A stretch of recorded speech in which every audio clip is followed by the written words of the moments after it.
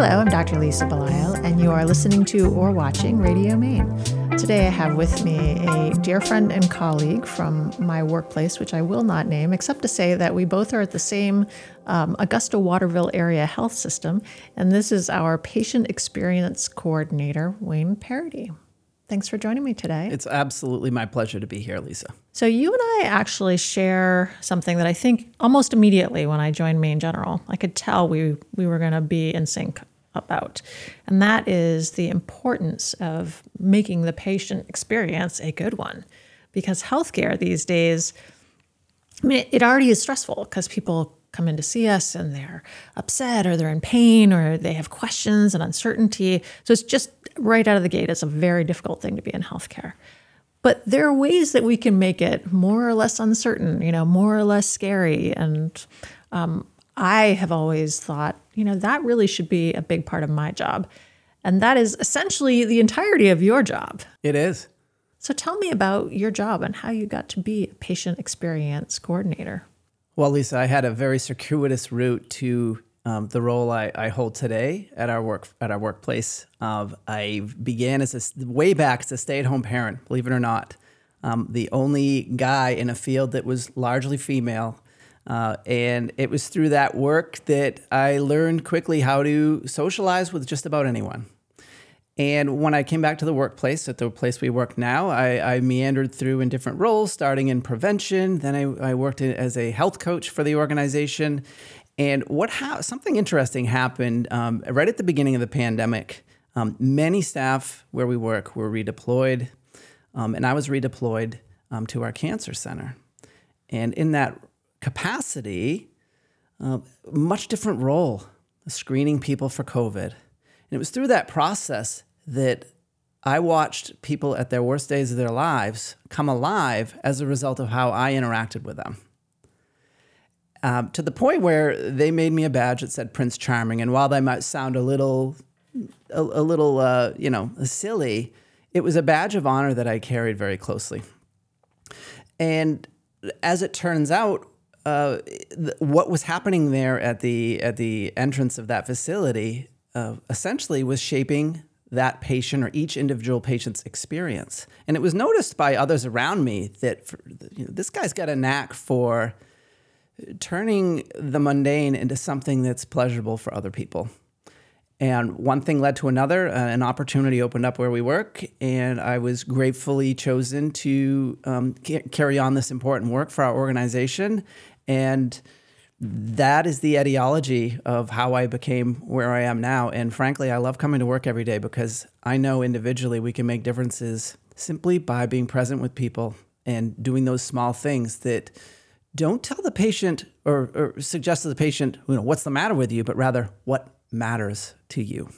I think I first met you when you were still doing prevention and you came in. So our organization has a 2-day orientation and we call the first day, day one. Not a super creative name, but I'm not criticizing. It is day one. And you came in and you were talking about wellness with a group of people that you'd never met before, kind of a disparate mishmash of, we had some administrators, we had some doctors, we had some front office staff, housekeeping. And you were like, I am going to get everybody excited about healthy living and prevention and, like wearing our Fitbits and wearing our sneakers and like, what can we do for you to make your life better? And I could tell that day that you had this background in health coaching, that you're like, I'm going to try to get this group excited. I don't know them, they don't know me, but I'm going to try to get this group excited. Why did you go into kind of the area of health coaching that you started with where I first intersected with you? I was always fascinated by behavior change and other models for behavior change, whether it's the trans-theoretical model, motivational interviewing. I really enjoyed psychology and social sciences. And what health coaching did is it put me in a place to kind of draw into what was, I'd like to think, innate as far as where my strengths lie. And amusingly, in a way, as this translates very closely into my current position, with patient experience, it's leveraging behavior to create sweeping change in our, or continued process improvement changes with our entire staff to effect a change that builds loyalty at our hospital. People don't always remember, much about their appointment, but they remember how they felt. They remember how folks interacted with them. This drives loyalty, oftentimes as much as the clinical outcomes that they potentially get down the road. So did you major in psychology as an undergraduate, or did you have any sort of academic background? Sociology, that can go a lot of ways, vocationally. But I was drawn to cognitive behavioral work and aspects of behavior. That background drew me to this type of work. And my predecessor, he saw that in me, and he said, "You ought to apply for this when I retire." And it was an absolute honor to be esteemed as highly as that, to step into someone's shoes that had done things so well and paved the way. So here I sit, continuing to evolve with everything that I've learned and everything I continue to learn, in the name of what will keep our patients coming back, but not just because it's a game, but because this is really what people need. And that understanding of people and that background in sociology, I think, is so much more necessary than sometimes we think. And actually our new/current CEO from the healthcare system we work with, this person's background was actually in sociology. That was his undergraduate major at a small liberal arts college, and then went on to get a business degree.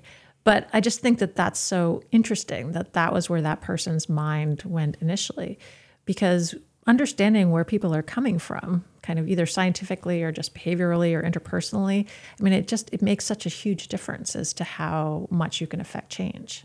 It absolutely does. And for so many people, no matter what it is, whether it's your mechanic, the dentist, if someone gets the sense that the relationship is transactional in nature, really think about that. They want my money. This is just in and out, nothing personal about the experience. I'm wooable elsewhere. I want to go someplace where someone knows who I am, uses my preferred name, remembers things about what I shared with them the last time. These are quote unquote soft skills. These are critical skills. These are skills that keep any organization healthy. Starbucks, you name it. If they do these things better, they're going to gain more market share. Coffee's the same pretty much everywhere. I mean, I suppose I'll admit off the record, since no one's watching this, that I'm a coffee snob, so I have my preference. But with that said, coffee's coffee. Groceries are groceries. People go to certain places. It's because of their experience there, their loyalty. We drive that every day with every interaction we have with every individual person. One of the reasons I wanted to have you come in and talk with me on the show is because I had watched a grand rounds that you gave, and it was about communication, which of course we're talking on a show, so it's about communication, right? So for me, this is extremely dear to my heart. And I've heard people say, well, what difference does it make? They're just words, it's just semantics. And I'm like, I do not believe in that at all. I think words are everything, and how they're delivered is everything. And so when you were giving this grand rounds, that was so kind of focal to the message that you were sharing. Did somebody ask you to give that grand rounds about communication and patient experience, or was this something that you came up with on your own? It's something I came up with on my own, because what underpins most dissatisfaction in any experience is a lack of communication. People mean well. But that doesn't mean the words that folks use are going to align with their meaning. Many studies show that our words are just a small part of our communication. Our body language is the biggest part, our tone. I could say something that sounds creepy, and then the next sentence say the same thing, and it sounds welcoming. How are you? How are you? Right? There's two different things, same words. And we have to be absolutely cognizant of the tone we use, our word choice, how we apologize, how we do service recovery. If we do these things in a way that blames someone else or puts them on the defensive, we are swimming upstream at that point. So it's absolutely crucial to challenge our teams to look at how individually they communicate with our customers, to ensure that people are spreading the word about this. There's an expression: when you're good, you tell people. When you're great, people tell you. I use this analogy a lot. We all know that singer who says they're a good singer. And well, I'm sure you are, right? But if we hear that from somebody else, all of a sudden they're a good singer. in any hospital, any restaurant, any ice cream shop. When it's great, people tell other people about it. And we want to be who people talk about for all of the reasons mentioned before. It's been difficult during COVID to try to get back to a place of I think, mutual kindness within healthcare. I mean, everybody right now is still feeling a little less resilient than usual, a little more tired. We're still working through things that happen maybe with our kids or our parents and the adjustments we had to make. It's getting better over time. But I think oftentimes because, again, we are the interface where somebody comes in to see us when they are feeling their worst in healthcare. It makes it really hard because in healthcare, you and I never stopped working. We were there through the whole pandemic. We were not taking time to walk in the woods or somehow replenish our souls. I'm not sure that anybody else truly was either in COVID, just to be clear. But how do you help people on both sides who are already feeling a little sensitive, a little tired, a little less resilient? How do you help them understand one another and come to a place where you can say, listen, I got you. You are not in your best place, but let's try to work together on this. Well, related to my role specifically, I have the good fortune of bolstering our staff with our positive feedback from our patients. Every day, one of the joys of my work is to find something very, very personal that I can share directly with our medical staff, heck, our nurses, our janitorial staff. It's irrelevant who it's about. If it's personal, it has detail. I want them to know what they did that touched somebody else versus the vague feedback of they did great. That to me, that's, it's nice, but I want the details that A, reinforce the behavior, and B, bring a huge smile to someone's face to know that what they do matters. What they do there are things they do that can fill their own cup. Now, on the patient side, I hear a lot of things that we could do better. It is one of the joys of my work also is to talk with these folks, to learn what we could do better and to validate where we could improve and to restore their faith that their voice matters and ideally earn their loyalty back, not with words, but with our proposed actions for the future. So it's really both sides. I get interacting with both segments of those who interact through the patient experience is where the groundwork happens and where I come alive as an employee. Because you and I work closely together on multiple service lines, Yes. I get to be the recipient of your emails that detail out patient experiences across the board. There's one favorite email that I think is maybe a monthly email that starts with all of the patient comments that are essentially like a level 0. Like these are the worst things that have come across our desk. And thank goodness we get to the end of the spreadsheet and we get all the, I don't know what it is, level 5 or whatever the highest level is. And there's some great comments. But wow, it is so hard to read through all of the comments because people do have a broad range of experiences and not just our health system, every health system. So how do you help people accept possibly the negativity of the comments, but also learn from them? Great question. Stepping back, patient experience on the whole, it really comes down to one word. It's not whether we provided great care. It's the patient's perception that we provided great care. We're going to provide great care, but if the patient thinks we are doing other things or that they weren't present to them, they could rake us over the coals for that. And that's their right. So it's an opportunity, number one. It's really a conundrum in a way.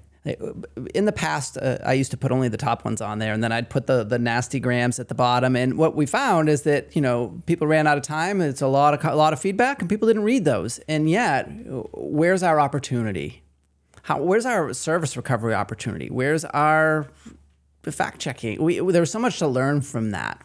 Sometimes it's entertaining. I mean, there are a variety of. I mean, you've said I really like this comment, which I very much appreciate that these things are looked at and considered. It's not just that email. You mentioned this email, this monthly email that comes in. Ideally, it's delivered in a way that invites our leadership to look at it versus, oh yeah, that patient experience stuff. Like, ooh, what is there for me here? What's highlighted that I can really learn from, and how do we grow from an organization from this? And anybody watching this, like, all feedback, you may wonder, you get that survey call and is anybody going to do anything about this? We look at every piece of feedback. We challenge change in order to make experiences better for everyone after that point. So the comments that you receive are, yes, that is a batch.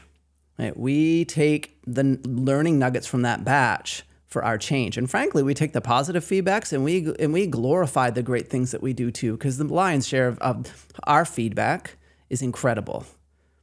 And there's nothing I like more than to validate that work as soon as it comes into me. There are a range of comments. You have to take them where they're coming from. One was the ice didn't taste as good at this organization, at this institution, as in other places that I've been to, or maybe McDonald's. I don't remember exactly what the comparison was. And I was like, oh, I wonder what I could learn from this. I mean, maybe there was something bad going on with the ice in that machine that day. Did you go down to the ice machine and give it a try, or what? I mean, actually, I regularly have water with ice in it from our cafeteria and our coffee shop, and I've actually never had a bad batch. But that doesn't mean that, this person didn't have a bad batch at some point from one of the nursing units. I don't really know. But it is always interesting, too, that you actually have to be open to getting all the feedback and saying, all right, well, maybe there's nothing we can really do about the taste of the ice because maybe it's just related to the taste of the water, and maybe they're on chemotherapy medicines that maybe cause their taste to be off. But always being like, okay, what do we learn from this? What can we change? What can't we change? What do we just have to accept?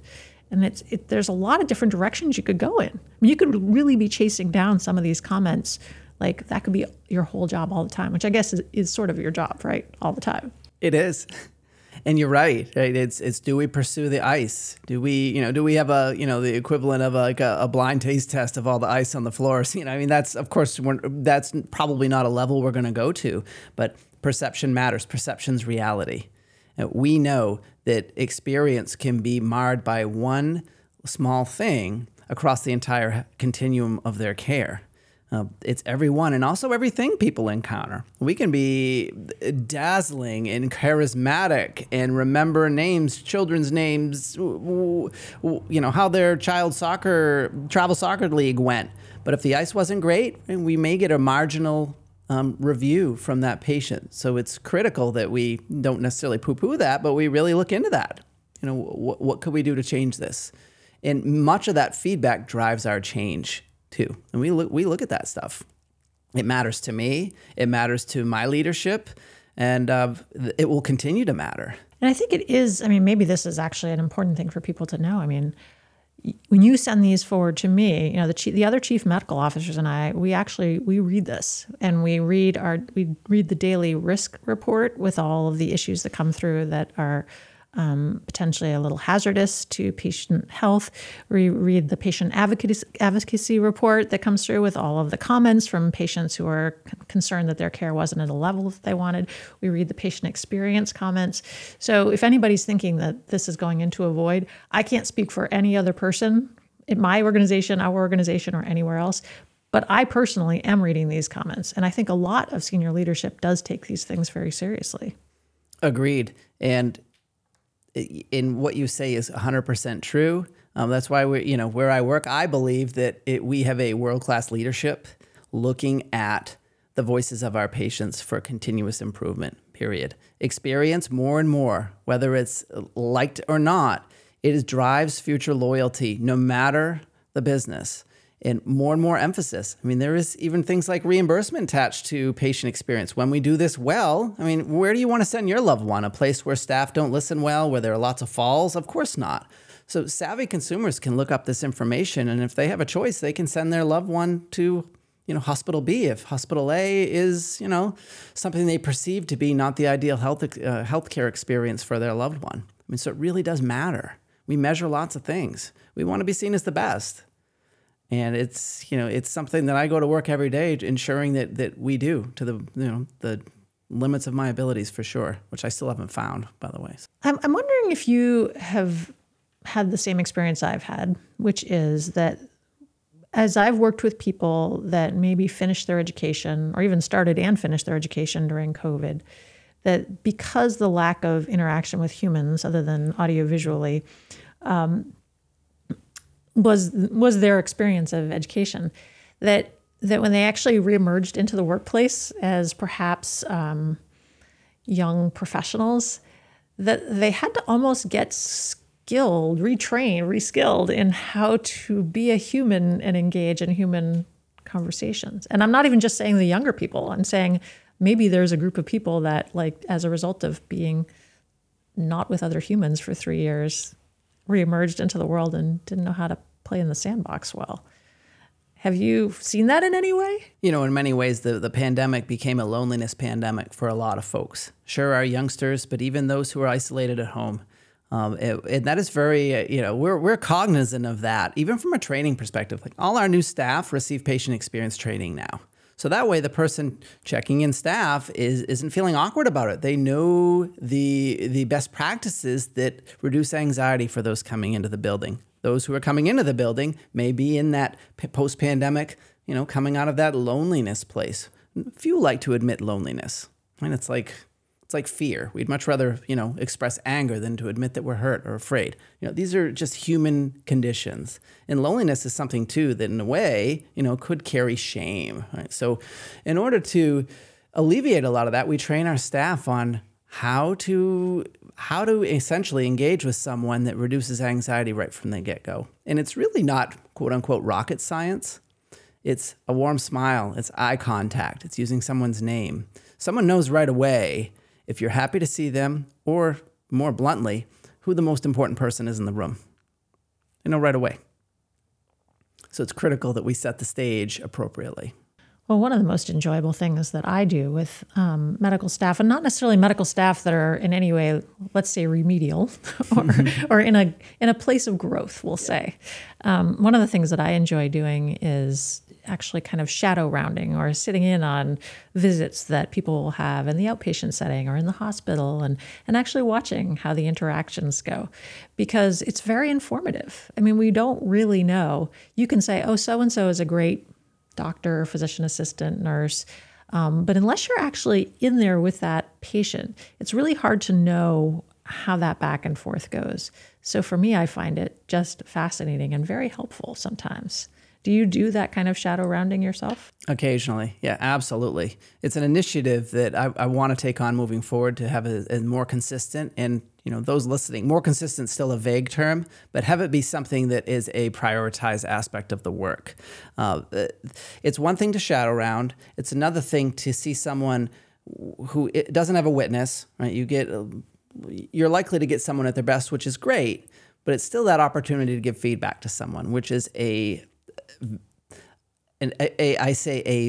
fun thing to do, and there are elements of giving someone that feedback where they hear it, where they will accept it, and they'll grow from it. And I think from your shadow rounding, you may come up with the same, opportunities where, if someone's resistant to feedback, it gets you into that then what dynamic. But like anything, developing relationships with those staff that shadow rounding occurs with, it sets the stage for that authentic feedback. Because at the end of the day, our staff want to grow and they want to be their best. And I think that those characteristics alone make that process, make those staff open to feedback. I welcome all shadowing opportunities, mentoring, facilitation, you name it. Anything that will make our brand, our patients in general more pleased about their time, bring it on. Yeah, and I feel the same way. And also, I went to shadow in the emergency room recently because that's one of the service lines that I work with. And the person, I think, was so concerned that I must be doing this because this person had done something wrong that literally the person couldn't make eye contact with me for the first 10 minutes. They just worked on the computer and didn't really say anything, didn't really talk to me. And I was like, I just want to be really clear here. I'm just trying to learn. I'm not here to, give you advice. I just want to know, what is it like to be a practitioner in the emergency room? And I think allowing that person to understand that, look, you're the expert here. I'm not trying to be intimidating, but I think it is sometimes intimidating. And I think, obviously, if you have somebody who's one of the chief medical officers come in and is following you around, you're thinking, oh, is my job at risk?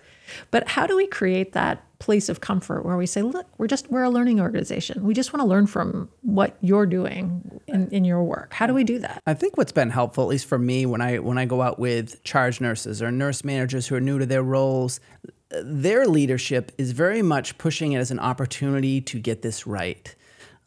What I found in my rounding with some super clinical staff who might not have the same background as I do is it's very much like, how are we doing? Are we responsive? Anyone you want to recognize? All right. My example is a little exaggerated for purpose. Whereas my approach is, what would you be doing if you weren't in the hospital today? And what did you do for a career? And tell me more about that. What town do you live in? Patient opens up. Next time I go in the room, I know I have instant small talk. They are happy to see me. Does it have anything to do with their clinical care? I contend that if someone has easy things to talk about with that care team, that their stay is better. And frankly, it's better for our staff too, who go in the room and they know that patient by name. They know the patient's spouse or the plus one by name, and they know things about their life that they might be missing out on because they're here. And it adds to the overall compassion from our end, and it bolsters the relationship. So I think, getting back to that question, it's the support of that top-down leadership that says this is going to happen, but here's why, and here's not why. It's not to monitor you and talk about what you're not doing well. It's to build your skills to embody those patient experience traits that align with what our customers want. So one of the things that people have noticed about notes that I write, and this is getting to your point about knowing patients, is in the notes, even though there's absolutely no reason in our current electronic health record to make these sort of comments, I will say, this person enjoys going to Harley-Davidson rallies. This person has 3 great-grandchildren that she cares for every Tuesday, and actually try to round out people's lives, because I think you're absolutely right that if people feel known, whether it's a staff person or whether it's a patient, they feel like you really care about them, which actually I really come to care about the people that I interact with, because there's usually a chance for connection that can be so much deeper than, let me just look at your, white blood cell count with you and, look at what these numbers are telling me about your body. It's more like, Wayne, I know that you play classical guitar, so tell me about that, which I'm going to actually ask you that question in a minute. So how do we create enough space in an interaction to ask questions like this? How do we encourage people to do that? Because it doesn't have to be a 25-minute conversation. It doesn't. How do we encourage that? Well, so much of it, and it's what you do so well. It's the body language that shows the speaker or the person you're with that you're really interested in what they have to say.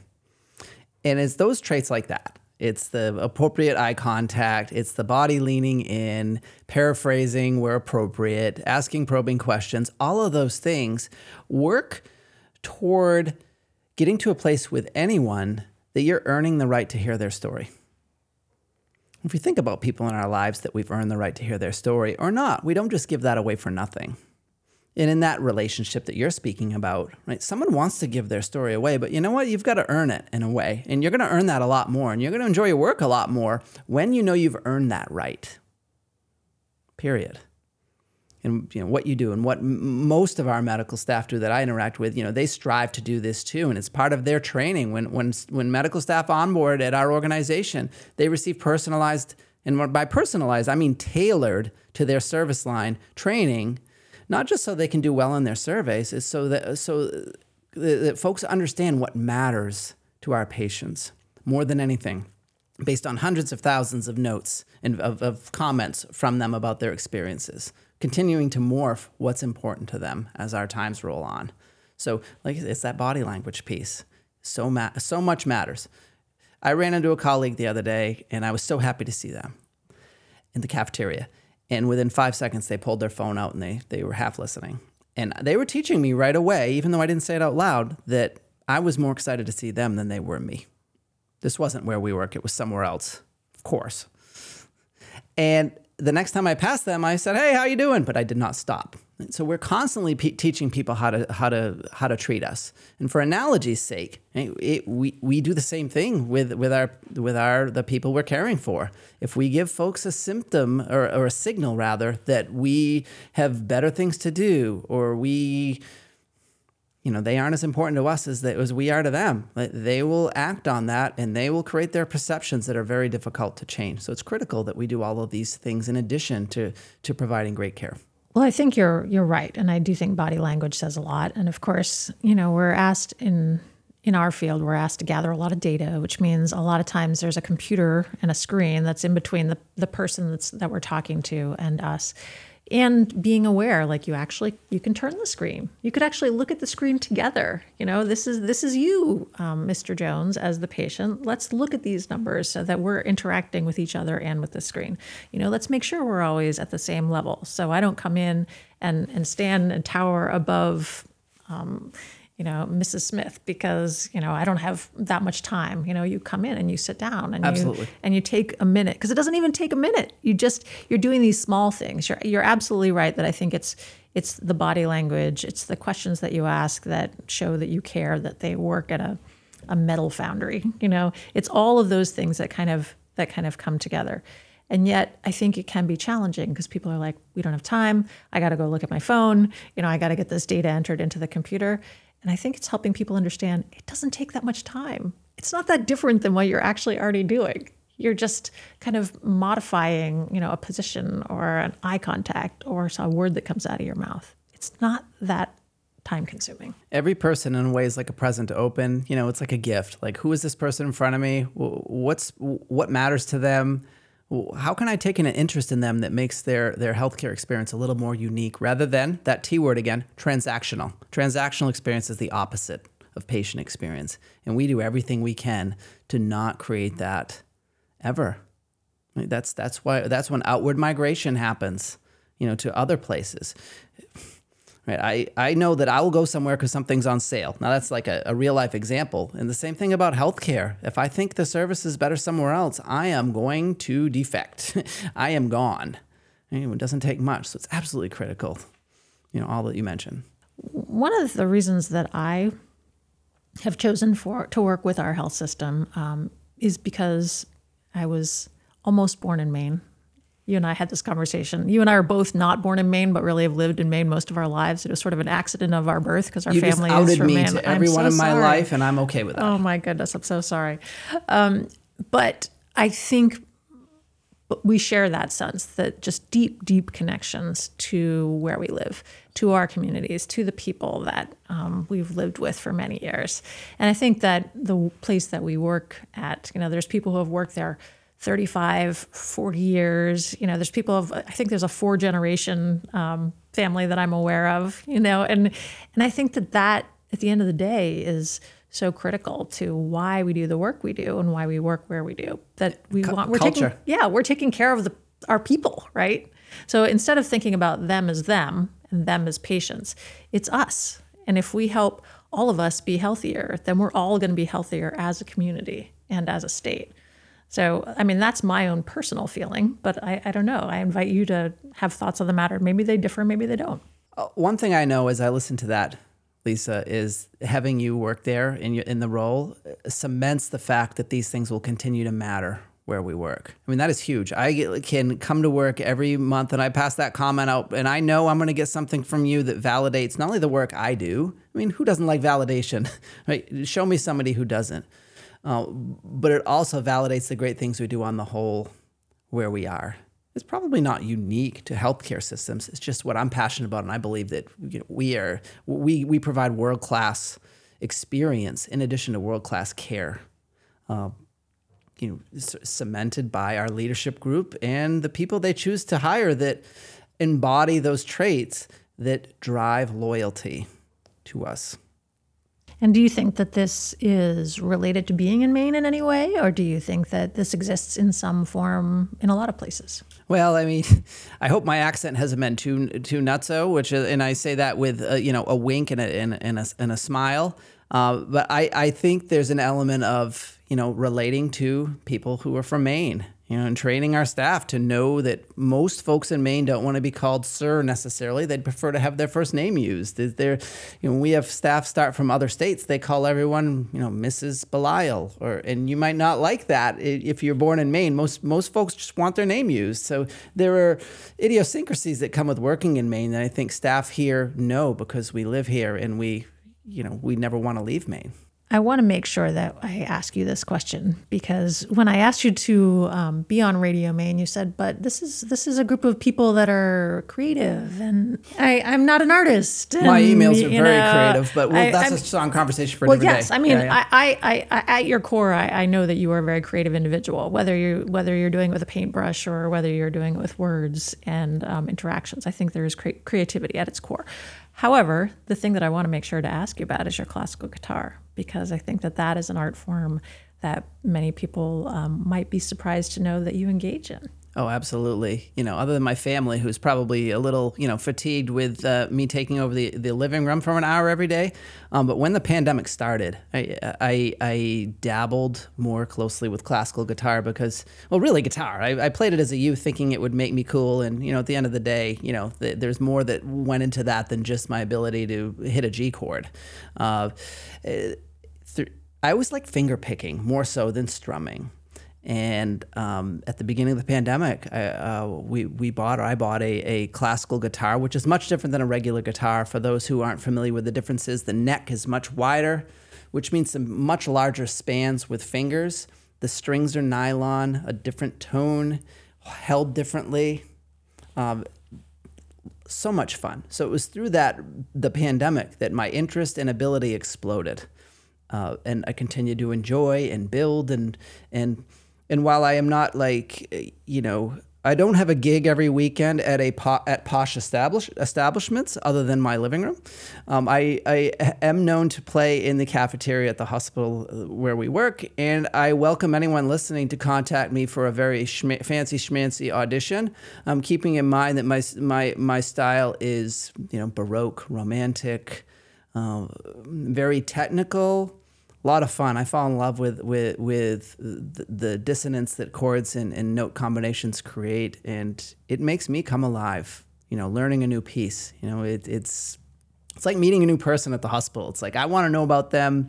It's that honeymoon period that I have with every piece, and then it goes in my repertoire. And I would say there are roughly 300 pieces in my repertoire at this point.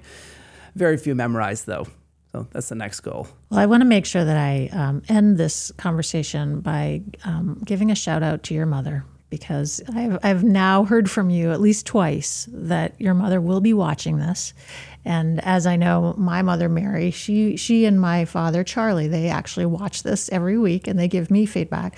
So I hope that your mother, Wayne, will be watching this and will give you, I guess, whatever honest feedback she is want to give you. She has blinders on. Okay. Yeah. She'll love it no matter what. Well, that's good. Absolutely. And if you have 50,000 views, please know that 49,000 may be her. Okay. Just want to throw that out there. All right. She's a lovely woman. Very proud of her. Happy to have her in my life still at this. I'm not, by no means am I an old man, but I never take advantage of just understanding the opportunity of having the elder generation still in my life. Well, and I think that I agree with you. Absolutely. And I'm not sure that any of my children at this point have actually maybe watched any of these episodes of this show. This is nothing against any of my children. You're all wonderful. I love you in case you are watching this. But I do love the fact that my parents and clearly your mother are interested in supporting us in our ongoing kind of professional trajectories. So I think that is another similarity that we share. Yeah, thank you, Lisa. And, when you first asked me to come on here, I thought, oh gosh, no, that's in front of other people. But then I was like, wait a minute here. This is such an opportunity to showcase, what we do, where we work, but to expose a content that is truly magical in the eyes of everyone we serve. This is that exposure. No matter the bandwidth that this reaches, right, people will watch this. People will be curious. People may reach out to me as a result, and I hope they do, because I want to hear from folks, not just for gigs. I do welcome that for anyone interested in some Beethoven or Bach. But with that said, around patient experience, talk to me. I want to help everybody look at how they can be even better to foster loyalty, no matter what it is you're looking to achieve in life. Well, you heard it here. If you happen to have a Bach or a Beethoven or Baroque classical guitar gig that you need to have taken care of for you in the greater Wiscasset area, you can reach out to Wayne Paradis. Or if you're interested in having Wayne have a conversation with you, or maybe even present on patient experience. I heard his grand rounds. It's really actually pretty great. And it has been really a great pleasure for me to be here today on Radio Maine. I'm Dr. Lisa Belisle, and I've been speaking with Wayne Paradis, who is a the patient experience coordinator extraordinaire in our health system. It's been my pleasure, and thank you so much. Thank you, and I will not share any royalties from the guitar gigs with you. I'm just saying. So okay, it's good to have boundaries. It's been my pleasure. Thanks so much, Lisa. All right, thanks, Wayne.